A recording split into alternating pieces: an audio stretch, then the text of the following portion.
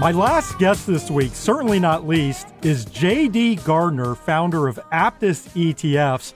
And I would say Aptus is a bit of an under-the-radar ETF issuer.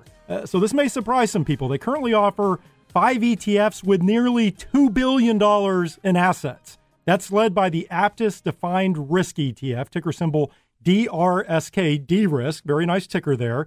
And JD is now on the line with me from Fairhope, Alabama. JD, it's a pleasure. Thanks for joining me.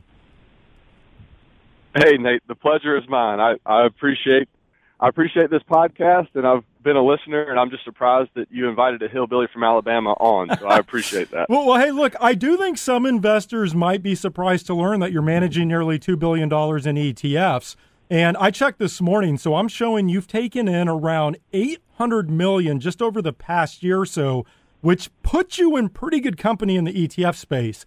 So give us some background on the ETF business. I know the first ETF came to market in 2016, but it's really been over the past couple of years that I feel like things have really accelerated. So talk about the path here. Definitely. So that question I could take a bunch of different routes, but I got mesmerized by the ETF structure.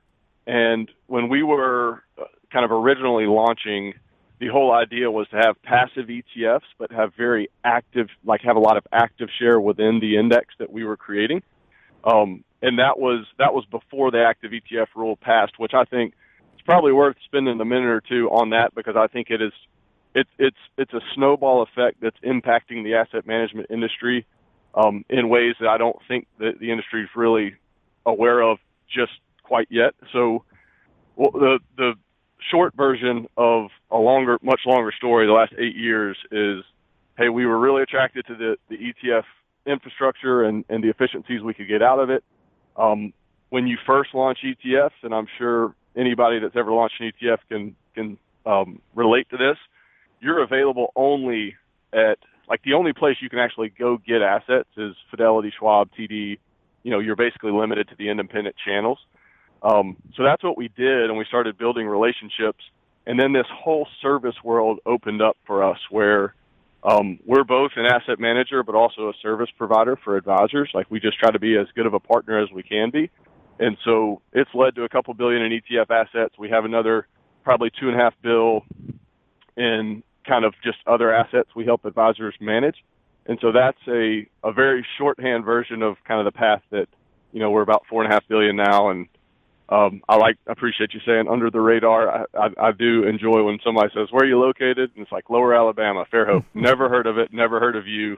And you're like, well, we've got a couple dollars under management. Definitely not BlackRock, but we feel like we're building something that makes some sense. So. All right. So look, your most popular ETF is currently the Aptus Defined Risk ETF. This seeks to mitigate what you call the bad math of bonds. So explain what this ETF does.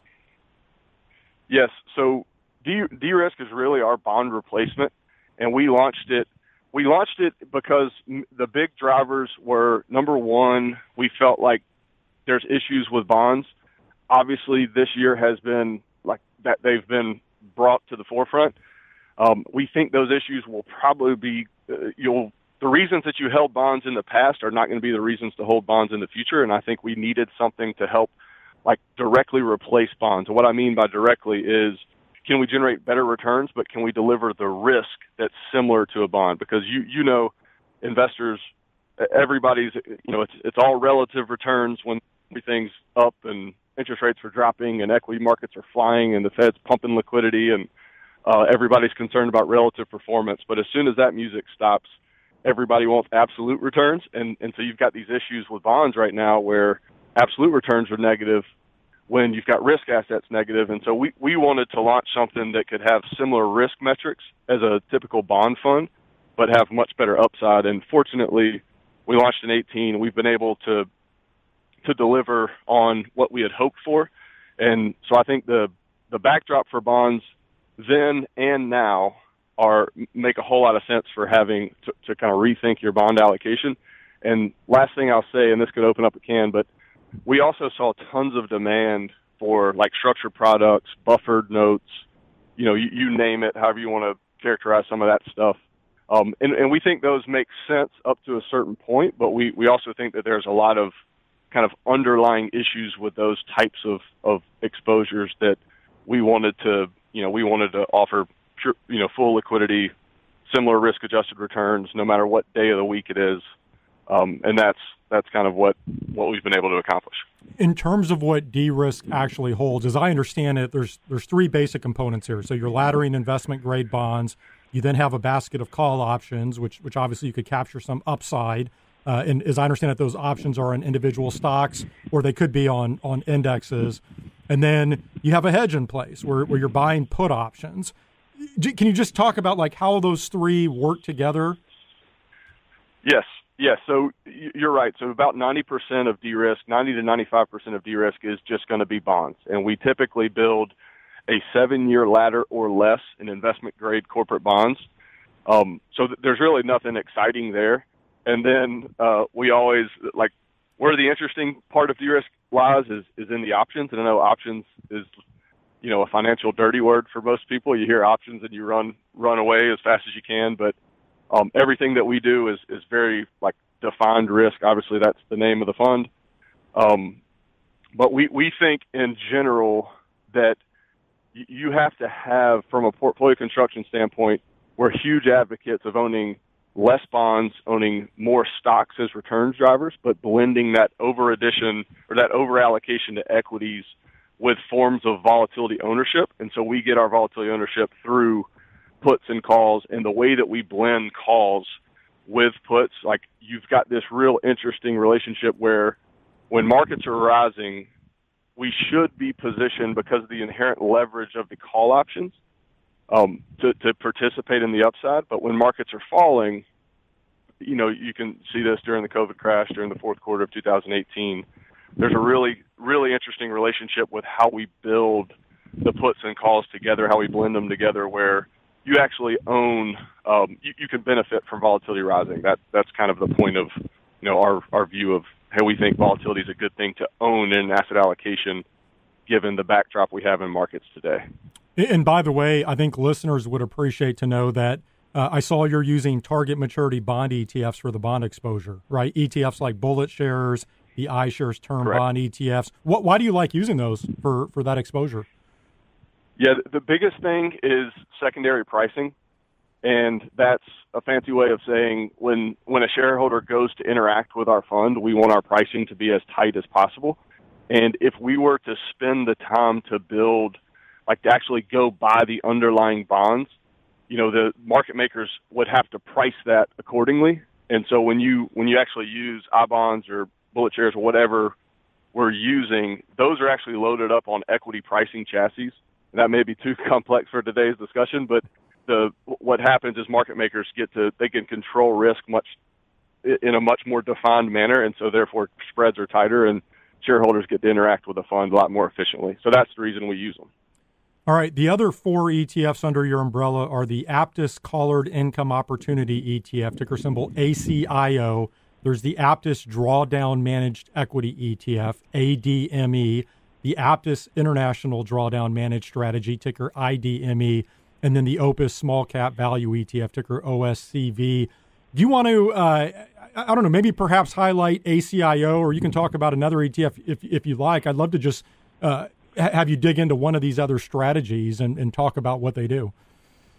Yeah, if I could, can I just highlight, and ACIO has definitely it's probably gathered the most interest year to date, and we're actually getting some, and again, we're in Fairhope, Alabama, not used to, the business has grown, assets have grown. We're really, I still pinch myself, but we've had a lot of institutional interest in ACIO, which has been just not normal phone calls for us, which has been a lot of fun.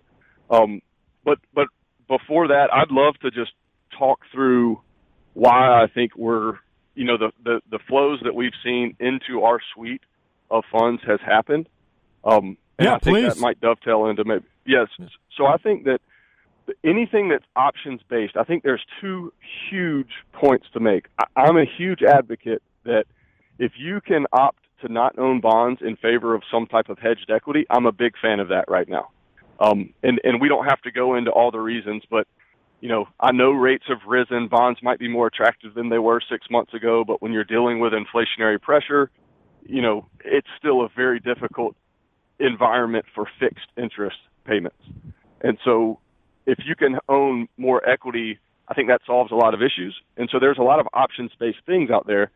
We're trying to deliver not only on the messaging of options-based exposures, but also efficiency in that messaging. So when it comes to the execution, and what I mean by that is if you look at most of the options-based gorillas out there, and I'm not going to name any names, but pretty much everything is calendar constrained. And so obviously when you're dealing with the price of a stock or when you're dealing with an underlying stock, you just have to worry about price. There's not a whole lot of other derivatives of that. When you're dealing with options, you've got all the Greeks to worry about. And what I've never quite understood, I love options-based exposure. I think you can define risk better. I think you can control return streams better. I think you can avoid things that lack potential of return. But when you're dealing with something that's calendar constrained, and this is a simple example, but say you put a hedge on, right? You've got a market hedge on, and that hedge carries, let's just say, a 40 delta. It's a 40 delta position, which means if the underlying moves by 1%, it's going to move by 40 cents. So, say the market sells off 7 or 8%, and you're constrained by the calendar, you can't actually adjust that exposure. You basically hold a bear fund now, meaning you cannot participate in the upside. And so what we're trying to do as a suite is we're trying to harness the efficiencies in this active ETF structure to deliver options-based exposure that is not calendar constrained and we think has structural advantages in how we're deploying it. And I think that's why we've got the interest that we've had recently. Yeah, and just about a minute left. So how does that translate to something like ACIO? Explain what that does, just high level. Yep. Yeah, very, very high level. Aptus collared income strategy, it's a simple collar. So you're long a basket of stocks, you're short covered calls on those stocks, and then you're long puts. And the way that the differences in ACIO is, number one, we're not constrained by the calendars. We're actively managing the hedges in our options position. But we sell individual covered calls. That is selling individual covered calls. Typically, you sell individual calls on single stocks at much higher implied vols than overall index exposure. And there's a reason for that, obviously. But when you look at our structure versus other structures that typically we have a structural advantage, in my opinion, in that our upside is typically much higher. Those covered calls are your ceiling, and we get to raise the ceiling, but we don't have to necessarily adjust the floor because of that implied volatility differential. And so being able to have that structure and have the ability to actively manage that structure as markets dictate the need to do that has been a really, really big advantage for us versus, other options-based competitors. And I think that's partly why having these different return drivers embedded and a lower vol return stream is a really good thing to have right now, not being handcuffed, if you can, not be handcuffed to fixed income. Well, JD, with that, we're going to have to leave it there. Really enjoyed the conversation this week. Congratulations on all the success. Certainly look forward to connecting again down the road. Thank you for joining me. Thank you, Nat. I appreciate you having us. That was JD Gardner, founder of Aptus ETFs.